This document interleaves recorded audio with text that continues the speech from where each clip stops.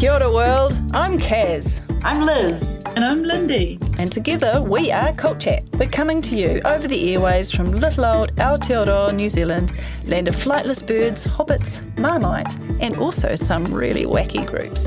And that's why we're here. On Cult Chat, we ask whether Kiwis know how to recognise a culty group and give tips on how to sniff out the telltale signs that a group is harmful. Join us as we unpack the cult playbook, talk to survivors of New Zealand cults, and interview experts in the field. Journey with us as we traverse the cultiverse.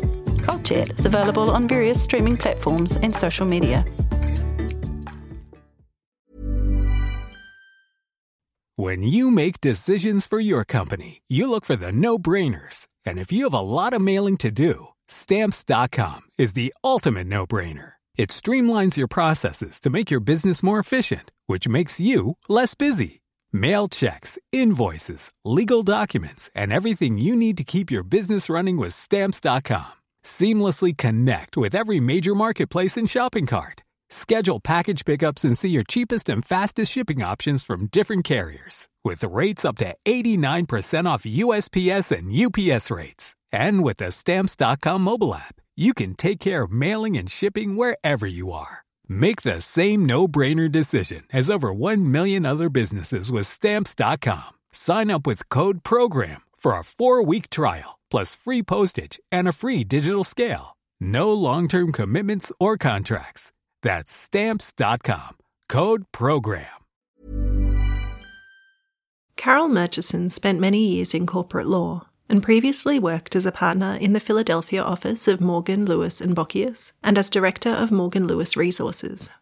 She has conducted dozens of workplace investigations and taught investigative techniques to human resource professionals at many Fortune 50 companies. Since that time, she told me she's failed at retirement on numerous occasions. She has since joined McAllister Oliverius, where she heads up a practice covering sexual misconduct in religious, faith-based and spiritual communities. As an investigator, she has worked to uncover sexual misconduct within the Shambhala International lineage of Buddhism, the Sivananda Yoga Vedanta centres, and is currently assisting other spiritual communities in bringing allegations of sexual misconduct to light.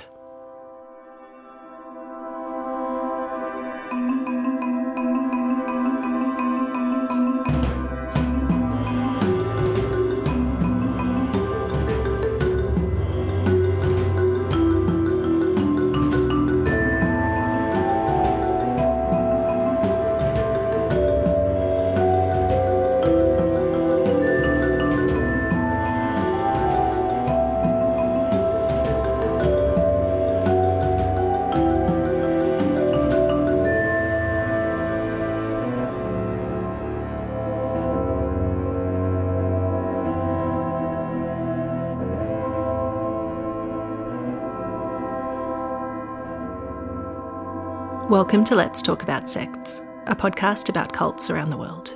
I'm your host, Sarah Steele. Before we start, a content warning. This episode deals with trauma, sexual abuse, and rape. Please use your discretion as to whether this will be suitable for you and those around you who may be listening to. Later on in her career, Carol Murchison was asked to take her corporate background and use it to conduct training for leaders of various Buddhist communities. The response she received, I'm told, was one of open hostility. Certain religious leaders were not interested in understanding how large corporations worked to ensure their staff were safe and what they could learn from them. This led Carol to the realization that corporate America, a segment of society not known for its high moral and ethical standards, was doing far better than religious America when it came to stamping out abuse. Since that time, Carol has worked with survivors of abuse and misconduct across a number of global spiritual and religious movements, and has extensive experience as both a litigator and an investigator. I was so interested to speak with Carol about the approaches she's taken with some of these organisations from a legal perspective, and I'm sure you'll be just as keen to hear what she had to share with me. Carol Murchison, thank you so much for speaking with me today. First up, can you tell me a bit about your background and work history and what took you from there to suing cults? Well, not a very straight path, in fact. I am a lawyer, and I was an employment lawyer in the United States, and so that It meant for me that what I did was, particularly in the late 90s and early 2000s, I began to help companies and corporations deal with issues of sexual harassment and sexual misconduct in the workplace, because that was becoming very much the new thing in employment law. And I did that for a number of years. And then after some time, I began doing mostly investigations within companies. And then after the beginning of the Me Too movement, I got a call from someone whom I ultimately decided to help on a pro bono basis. I was retired by that time. And so I helped her by doing an investigation into sexual misconduct in a large Buddhist community in Canada. And it turned out that there was indeed sexual abuse that was happening from the leader of the group. And it was a lot of press. It was on the front page of the New York Times. And then all of a sudden I had a lot of people who were calling me and saying, would you do the same for me? Because I didn't even know that it was a thing. I didn't know that that's what was happening to me. And honestly, it wasn't until I did that for 4 years, all pro bono. And then I found that I couldn't bring any accountability without the hammer of the law in back of me. And so I joined a law firm in London. I work remotely, but I go over there every couple of months. And we're now litigating these cases because it's the only way that we have found to bring any kind of sense of justice or accountability to survivors. And it is only then that I began to recognize the cult nature of what was going on. Then I began to see the patterns. You've outlined them in your book perfectly.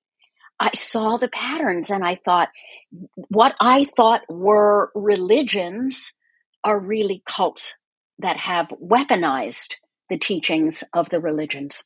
Yes, that's exactly right. And also in many cases, not religions at all, or groups that eventually come to say that they're religions. But I think some people kind of, they're worried about religious freedom, which of course is a major concern. But there are areas where it's really not a question of religious freedom. To me, this is a question of control and abuse, right? Right. Because look, we have in the United States, and I'm sure around the world, seen the kinds of abuses that have been coming out of the Catholic Church, right? We don't say you have religious freedom to abuse people. You have freedom up to the point where you are violating the law. And that's what's happening in these cases. In my case, it was interesting because I did this Buddhist investigation and then I was asked to do a yoga investigation. So the beginning of it for me was all within communities like Buddhism, like yoga or Hinduism, that I understood to be the exact opposite of what was happening in these communities. Kind of a light bulb went off in my head that these are they go down a path and they become cult-like. And as you said, not even necessarily do they start out as religions, but as you point out in your book, all kinds of environmental organizations, social justice organizations, they run off the tracks at some point. Yeah, that's exactly right. And you say, there's only religious freedom up until a point of where you break the law. But, so many people I speak to who've come out of cults, they go down to the police station and they tell them what's happened to them. And they're told, oh, actually, no law has been broken in this case. No crime has been committed. Yes. And so, this is the case. Even if they come out with nothing, have lost decades of their life, finances, suffered various kinds of emotional abuse, sometimes statute of limitations, restrictions when it comes to other types of abuse as well. So where do you think the law is falling short when it comes to these organizations?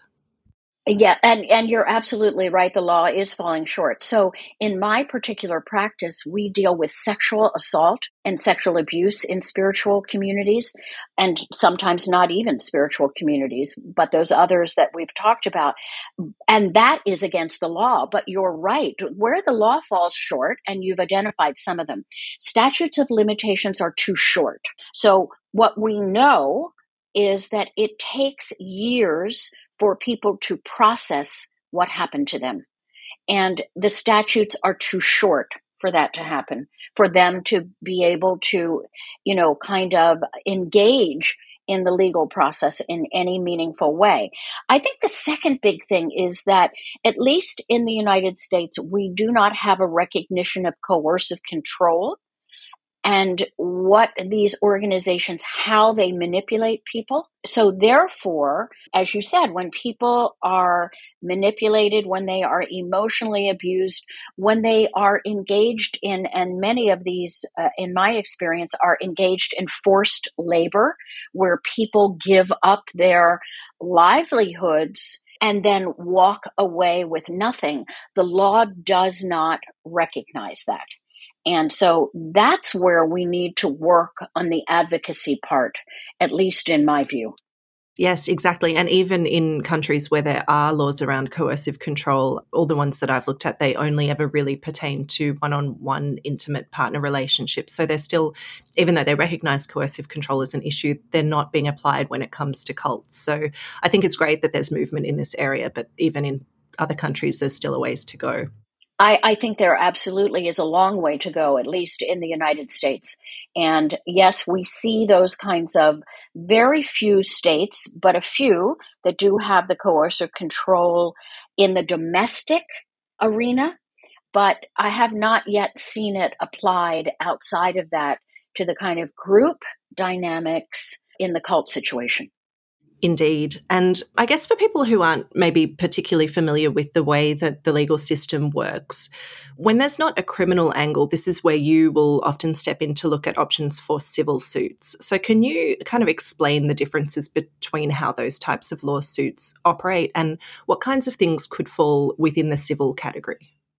Absolutely. So the way that I think about it is that in the criminal justice system, the whole point is to protect society, right? So we have a government, we have district attorneys, or whatever we want to call them in different countries, but they're operating on behalf of the state to try to take bad people who are violating the law kind of off of the streets. And that's a good thing. But in the United States, at least, what we know is that we fail miserably when it comes to prosecuting rape. So we do not see much justice in the criminal side of the justice system for those people who have been sexually assaulted. It's against the law. It's a crime. But the obstacles to getting to the end of the road are very, very great. They are things like, you must, as you said, you must go to the police. Well, a lot of people don't trust that the police will understand the situation or will believe them. And that is borne out in probably way too many situations.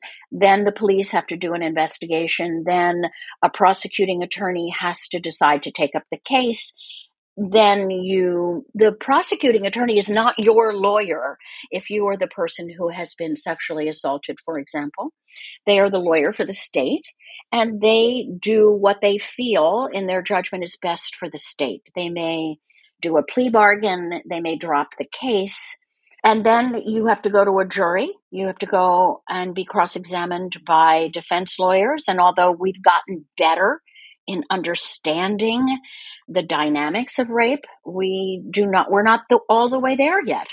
And then a jury has to decide that a person is guilty beyond a reasonable doubt, which is a very high standard for a crime in which there are seldom any witnesses. That's the criminal justice system. On the civil side, you have your own lawyer. We are also suing for sexual assaults, which are torts in some states and which are called out as being able to be sued in a civil court in other states. And we represent the person themselves. In other words, our ethical obligation is to do what is best for them and what they want to do. At the end of the whole road in the civil justice system, the burden is more likely than not. So you can see that it's a much lower burden of proof that you have to achieve. And then no one goes to jail, which sometimes people want. They want the perpetrator to go to jail, and other times people don't. And the end result of the civil justice system is, generally speaking, money. Although I come across clients more and more these days who want positive change within the organization, and they try to negotiate for that. Amazing. And so you have a history of investigating big corporations. Is that Yes. more or less difficult than investigating cults? Well, it's less difficult. I think it's less difficult. And for a lot of different reasons. I think that because corporations have been able to invest, millions, if not billions of dollars into legal advice, and they understand what the law is. And most big corporations have a healthy fear, let's say, of the law. I never want to say that people are doing this out of the goodness of their hearts. Sometimes it is. Sometimes it's because they think it's the best thing. But other times it's because they know that there is liability if you allow these things to go on. And so I do find that in my prior career in investigating in corporations, if I went in and said to the president of a company, this is what I have found in the investigation, there might be hesitation, but there would be no question about the fact that a person who, for example, had sexually assaulted someone would be fired. That was just without question. But that's not the case in the organizations that you and I are talking about. No, indeed it's not. You've looked into a few cults now associated with yoga centres, but a lot of people would be surprised to learn that there are abuses in something Western society mostly sees as such a beneficial practice. Yes. You've alluded to this already, but is this a big problem in yoga? I wouldn't have a way of judging whether it's a big problem, but I do have a number of cases that are involving sexual assaults in yoga communities. And I don't think that it's the practice. I don't think it's necessarily, although there have been instances of people who were practicing yoga and who were assaulted while in the practice, while in a room full of people. But the cases that I see are more that leaders, like the leaders of cults, are abusing their power, they're weaponizing teachings, and they're usually involving people who are isolated in ashrams. So, for example, if I were to go on a yoga vacation, I might go to an ashram and I might pay to be there and to take yoga classes and to have, some kind of a relaxing vacation. And that's great. That's probably not a problem. But for the people who staff that, they are unpaid, what are called karma yogis. They are there working with no salary of any kind, and they are isolated. And we begin to see this cross a line into some of these indicators that we know about cults. A leader who can do no wrong, teachings who tell you that you have to do what the leader says, that the leader knows more about what is better for you than you do, that if the leader does something to you, like, for example, rapes you, that it is because he, and it generally is he, although not entirely, but the majority, that he knows better what is best for you. He's working out some kind of tension. He's working on your karma. And these are all things that have the possibility of happening in yoga communities, in Buddhist communities, in any religious communities, and any of those communities that are isolated and have a kind of maybe a driving purpose. I think you see that in your experience of interviewing people with cults. Yes, and so much of what you said also made me think of a lot of the kind of self-help groups that I've looked at as well, and these kind of big, motivational speaking groups. And, NXIVM, for instance, so much of that same dynamic is exactly what was going on there. And also it makes me think of the issue with the idea of the guru, I suppose. Absolutely. Whether you call it a guru, whether you call it a leader, whether you call it a swami, no matter what you are calling it, when you are asked to give away all of your power to another person who is telling you that they know what is better for your life than you do, to me, that's a red flag. At the same time, I recognize that it's awfully tempting, isn't it? We live in an awfully complicated world, and there are many days I think that any of us would think, I just wish somebody would come in and make a few decisions for me so that I wouldn't have to do it, because I have decision fatigue. And I think it goes to what we think of people who get caught up in these cults, which is that they are somehow incredibly naive, or that they are dumb, stupid? I mean, whatever pejorative that you'd like to say. And yet that is not at all the case. It is the case that any of us in the right circumstance at the right moment could be lured into one of these situations for the best of all possible reasons, which is that we trusted the person who was calling out to us.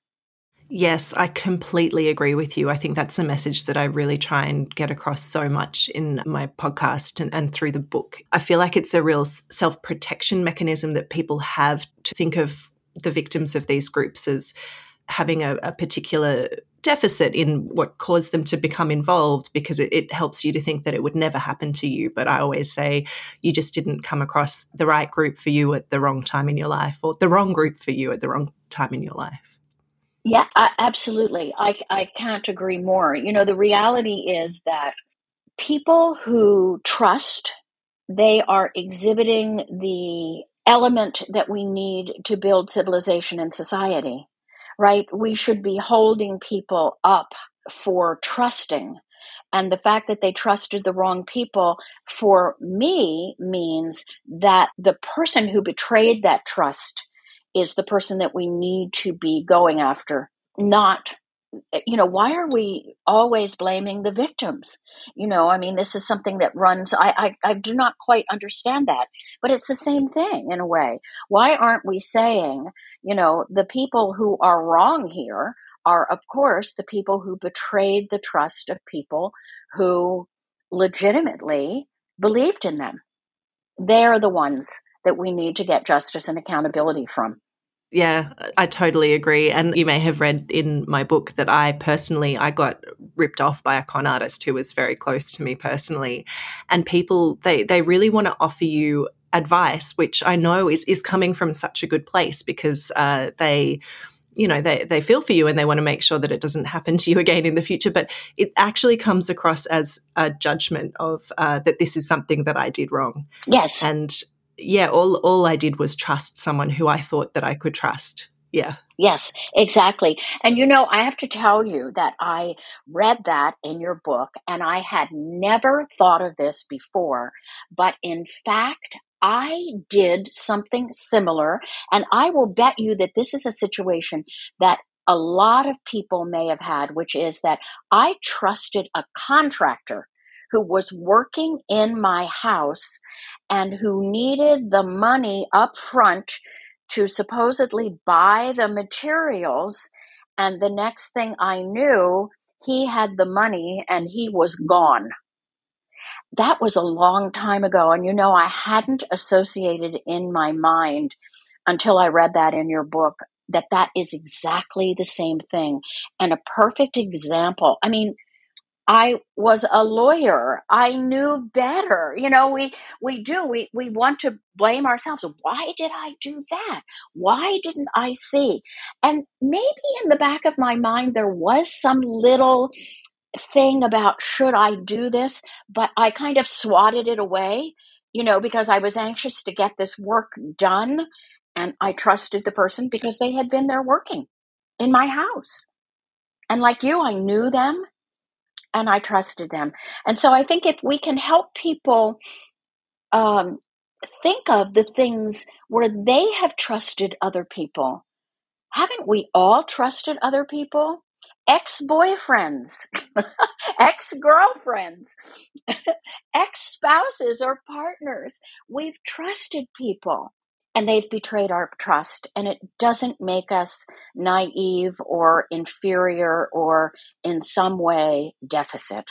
And in fact, trusting people is something that usually brings good things to your life. Yes. And so we're rewarded by doing that. And in fact, now I'm trying to think of the name of the book here. Malcolm Gladwell, Talking with Strangers. So if you read that, you will see he goes has a long winding road that he's taking, but ultimately he says the same thing, that trust brings us a lot of good things. It is the thing that society is based on, and that it's people who do not trust that are a problem. And then, of course, the problem is the people who betray our trust. So he makes exactly the same point about how much of a value that is for our world. Yeah, I think you're exactly right to say that is what our society is built upon. And I really dislike the idea that I would, as a result of this, become a really untrusting person. I don't want to be that person. So I think, there's still a lot of value in trust, but there is a lot of value in learning a few of the red flags that we can look out for, I suppose. Absolutely. Absolutely. And so across our societies, there are laws that make corporations and religious bodies accountable for their actions. So we expect these organisations to self-monitor and change course when things go wrong. But what tools can victim survivors use to hold cults to account when they don't want to play ball? Well, as we've said before, one of the problems is the law has not recognized this as a problem yet. Although I would think in this age where we have so much more information and awareness about cults, that we might begin to get some traction on those things that we mentioned before, statutes of limitations, other laws about coercive control. In my case, we are litigating where we have a law. Every state has a law on sexual assault. And so we are using that law to try to bring some accountability for survivors on the civil side, as we said, not the criminal side. And we're also using some laws creatively in the United States. So, for example, we have a human trafficking law in the United States on the federal side, not state by state, although there are state by state laws. But on the federal side, we noticed in 2018 or 19 perhaps, that Harvey Weinstein, you probably remember him, he kind of ushered in the Me Too movement, right? So we noticed that he was being sued for violating the Federal Human Trafficking Act. And I was surprised, right? I said to myself, wow, I did not remember that he was moving people across state lines. And then when we looked into it, what we found out is that the law does not require that you move people across state lines. What it requires is something that when I tell you, I think you will see how it fits hand in glove with cult-like organizations. And that is this, that you entice or recruit someone into a sex act for anything of value, and you do it by fraud or coercion. So in Harvey Weinstein's case, it was that he had enticed these actresses and he had enticed them into a sex act by promising them something of value. I'm going to get you in front of a producer, for example. I'm going to make your career. And that promise was fraudulent. And so since most cults are engaging in enticement and recruitment, and they are using fraud and coercion. Even when they are talking about religious teachings, in many cases, they have distorted the teachings to be able to fraudulently promise good karma, any kind of spiritual enlightenment, those kinds of things. And so we're trying to use the Human Trafficking Act as another kind of tool that could help us to bring, again, some accountability for our clients. It also has a 10-year statute of limitations. It's not long enough. I will point out that Canada has no statute of limitations on sexual assault, but 10 is better than 2 or 5. And so where the facts fit that kind of a law, then we're trying to use that. We're also using civil RICO claims, which is a particularly probably a U.S.-centric act, which was designed to try to bring down mafia organizations. And so looking at patterns of illegal activity. And so in that case, again, we're using the sexual assault, although we are seeing also now some forced labor claims. So these are important in organizations that are building huge empires of money on the backs of people who are working for nothing and then walking away with nothing. Yes, I'm really particularly interested in those as well, because I think that's an area where we're also lacking in Australia. We're looking at kind of exploitative labour situations when it comes to immigrants and farm work or trafficking and sex trafficking. But there's a real blind spot, in my view, when it comes to cults and people who come out of cults who've worked for nothing for years, have nothing to show for it, yet they're just seen as having been volunteers. So, I find that really interesting that you're working on that angle too. Yes, and the volunteer thing is a very difficult, religions depend on volunteers, and that's all good until people are working 7 days a week, 14 hours a day for nothing. And I think that the law needs to recognize that that's not a volunteer situation anymore. A volunteer is somebody who comes in maybe a couple of hours a day, a couple of days a week, and does something. But to me, the forced labor, as you've said, what we're seeing are cases of immigrants, farm workers, and a lot of coercion. So the law is looking there. The cases have a lot of coercion. People who have their passports taken, people who are kept under lock and key, like imprisoned practically. But the forced labor, should extend way beyond that. These laws should be broad enough to be able to look at situations in many of these communities where people are being worked to death, so-called voluntarily. But what we know about coercion is that it's not voluntary. There has been manipulation and people are not able to make that decision. Yeah, that's exactly right. I wondered if you could talk a bit about how someone goes about suing a cult when the organizational structure is unclear. It's a very interesting and difficult question. So it is possible, of course, to sue, in our case where we're suing on sexual assault grounds, what I would call the sexual predator, the person within the cult who's done the assaulting. But often they do not have any money.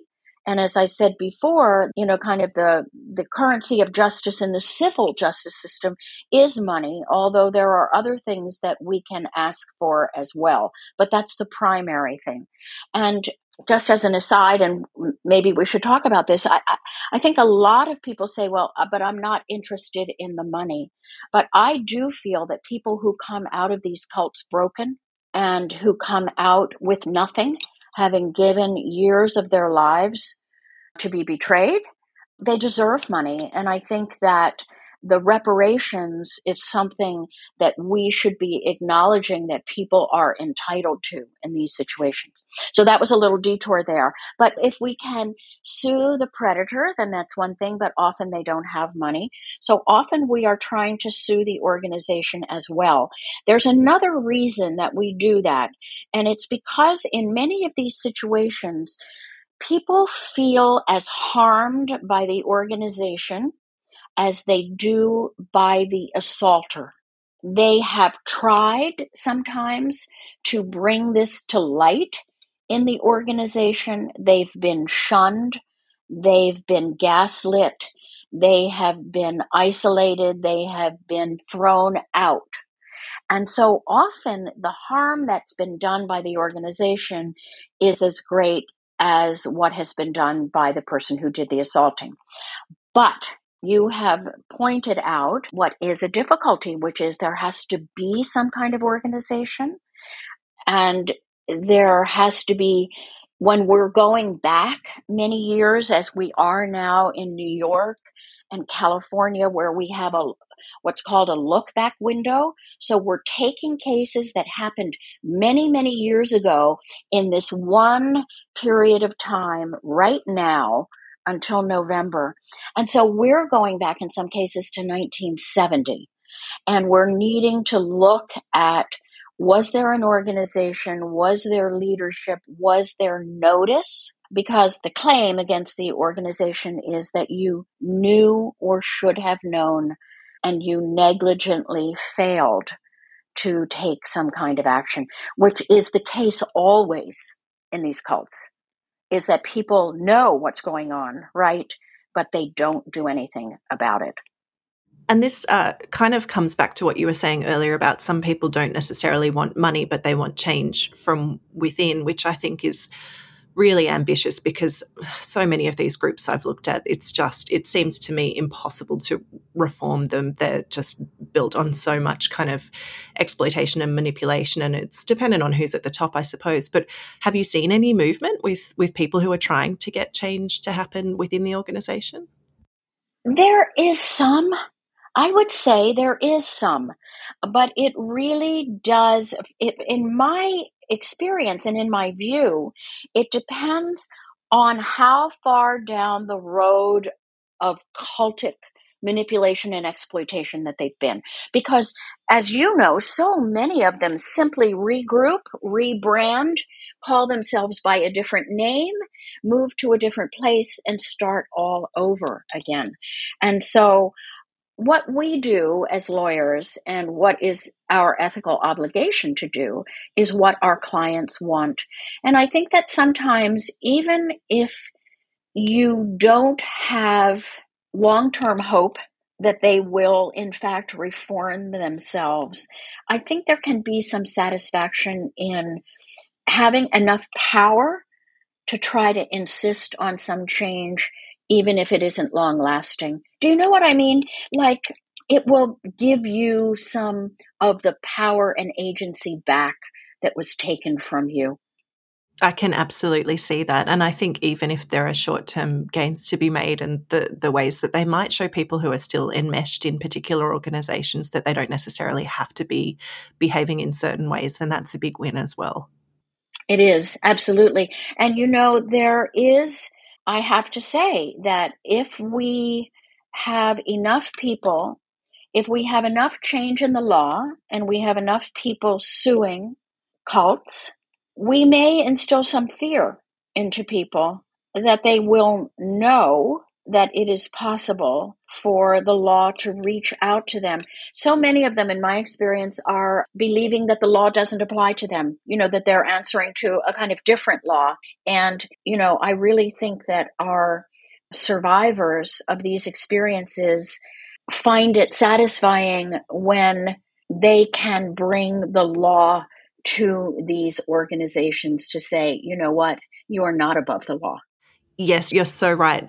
Many of these groups that I've researched, whether it's through a religious belief or some other kind of belief system, they believe that they are outside of the law. They believe that their belief system is superior to the worldly laws, or however they frame this.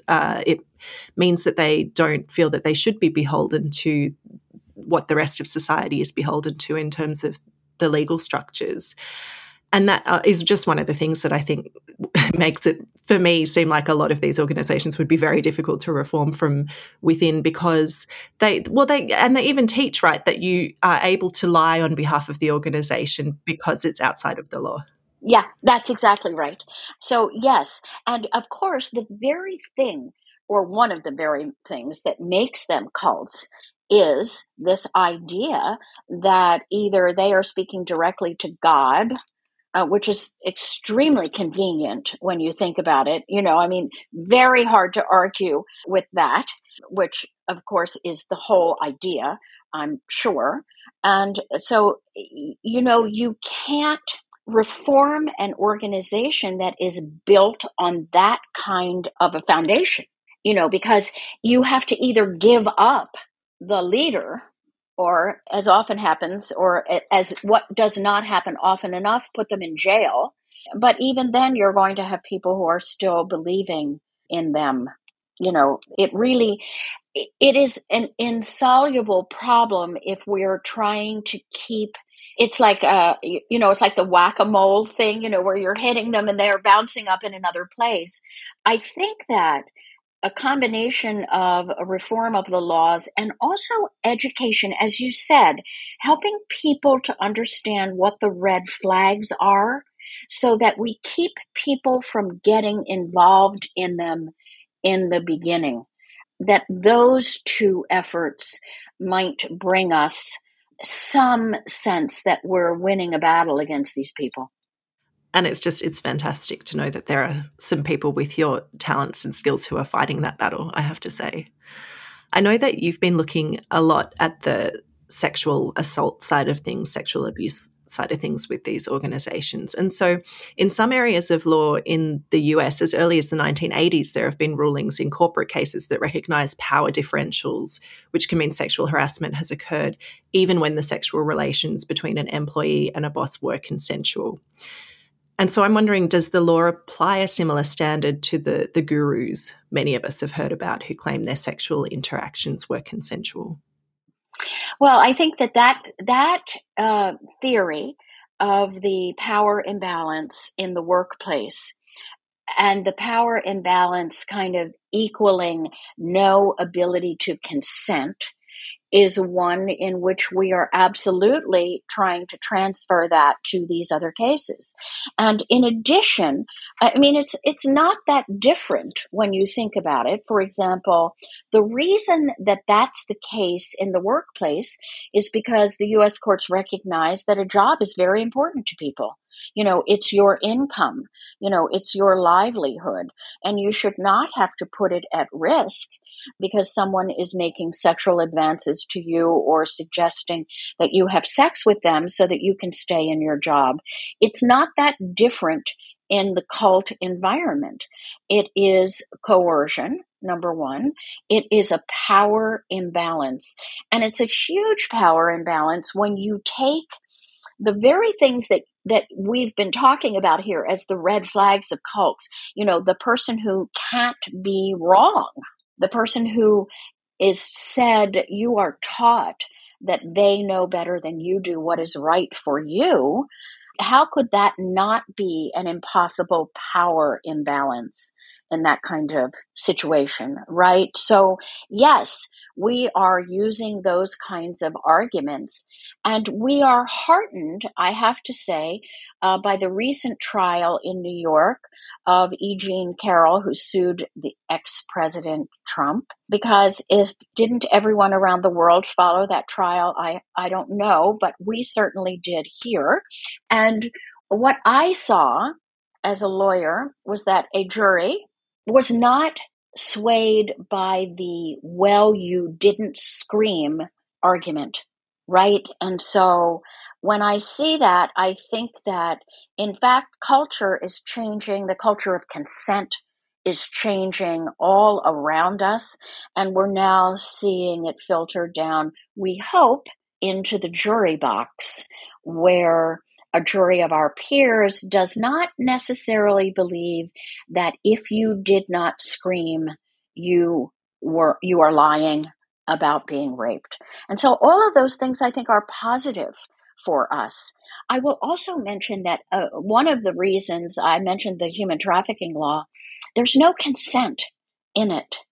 There's no issue of did you consent to be enticed or fraudulently recruited into sex. There is no issue of consent. And so using that kind of law, which we are hoping, I feel like knocking on wood, we're hoping that, because we're very early in our trajectory of using that, but we see cases in the United States where it's been used similarly. And I think that it also gives us some ways to expand our idea of what trafficking and forced labor is.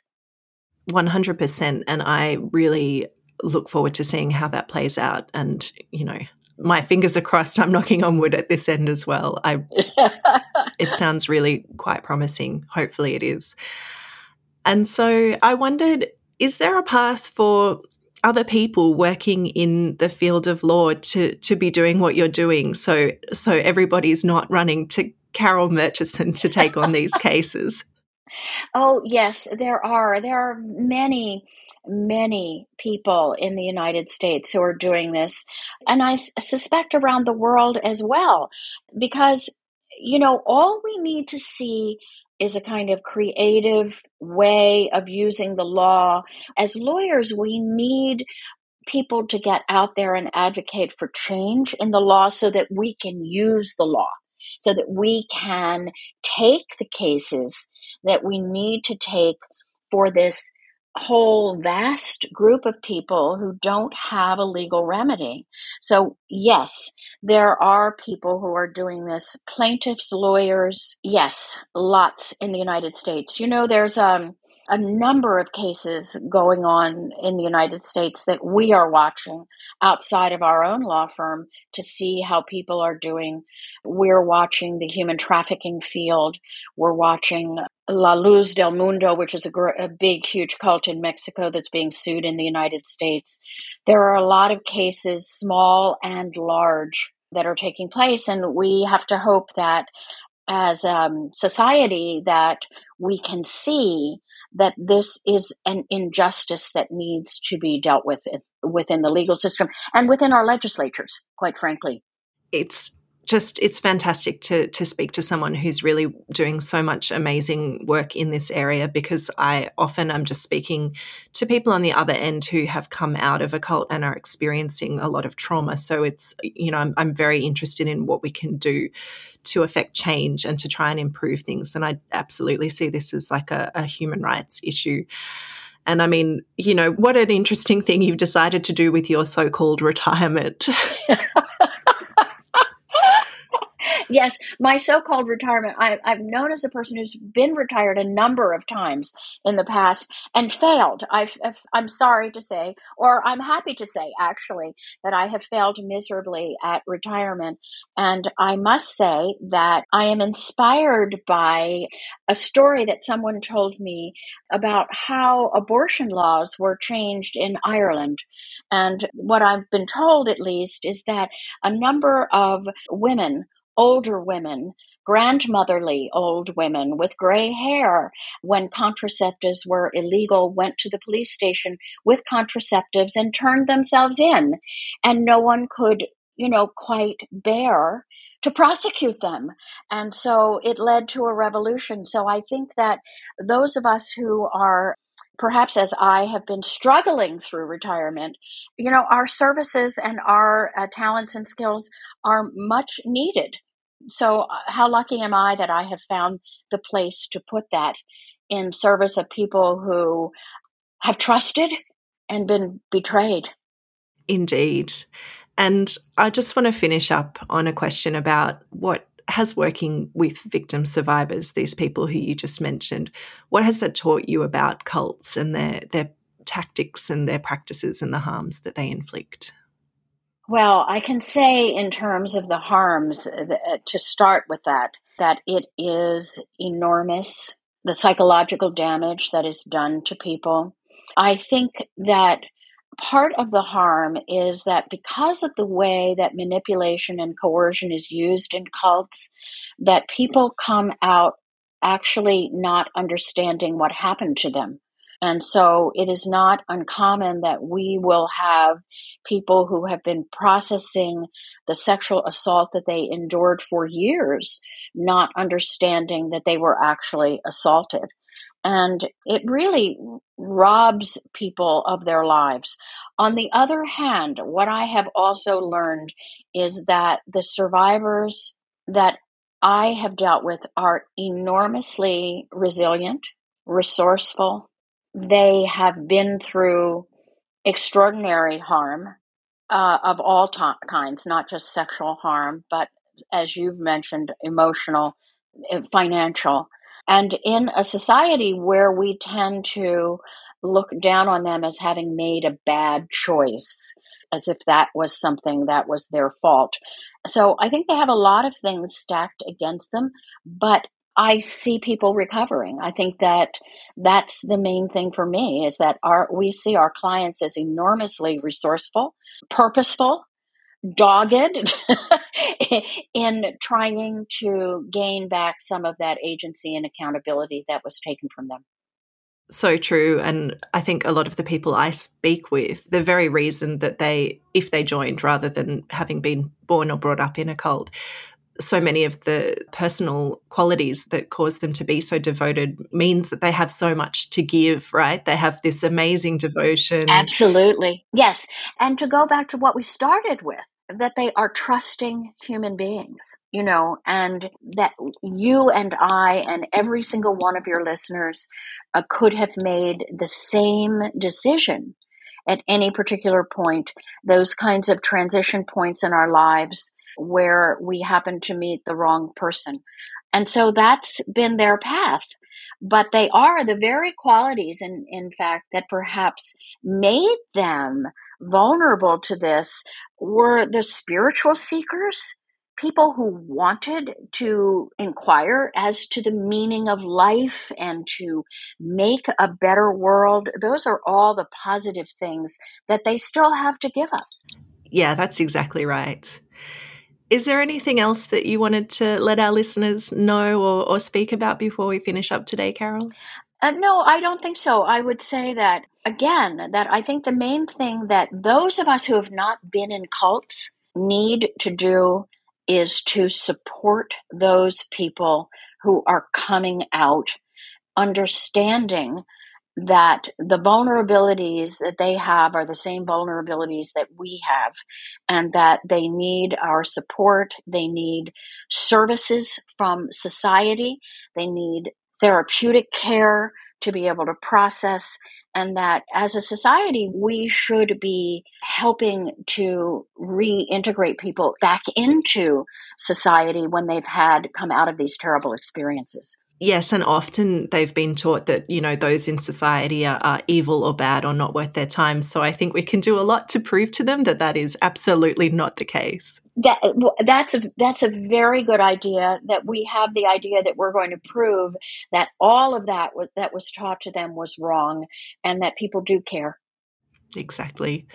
Carol Murchison, thank you so much for your time today. It's been an absolute pleasure to speak with you.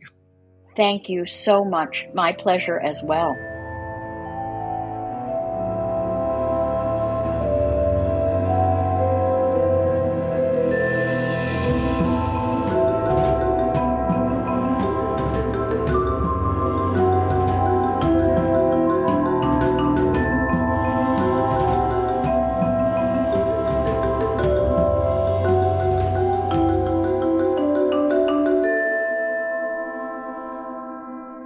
Thanks so much for listening, and you can find links to some of Carol's work in the show notes. You can access early and ad-free episodes and support the production of this independent podcast via Patreon, patreon.com/LTASpod, or with a one-off donation or merch purchase. You can also grab a copy of my book, Do As I Say. That link's in the show notes too. If you've been personally affected by involvement in a cult, or would like to support those who have been, you can find support with or donate to Cult Information and Family Support if you're in Australia via cifs.org.au, And you can find resources outside of Australia with the International Cultic Studies Association via icsahome.com. Let's Talk About Sects is produced and presented by me, Sarah Steele. Editing and mixing by Matt Brazel, and with music by Joe Gould, whose wonderful soundtrack album Nobody Joins a Cult is out now. Thanks again to Carol Murchison for taking the time to share some of her work with me for this episode. Kia ora world, I'm Kaz. I'm Liz. And I'm Lindy. And together we are Cult Chat. We're coming to you over the airways from little old Aotearoa, New Zealand, land of flightless birds, hobbits, marmite, and also some really wacky groups. And that's why we're here. On Cult Chat, we ask whether Kiwis know how to recognise a culty group and give tips on how to sniff out the telltale signs that a group is harmful. Join us as we unpack the cult playbook, talk to survivors of New Zealand cults, and interview experts in the field. Journey with us as we traverse the cultiverse. Cult Chat is available on various streaming platforms and social media.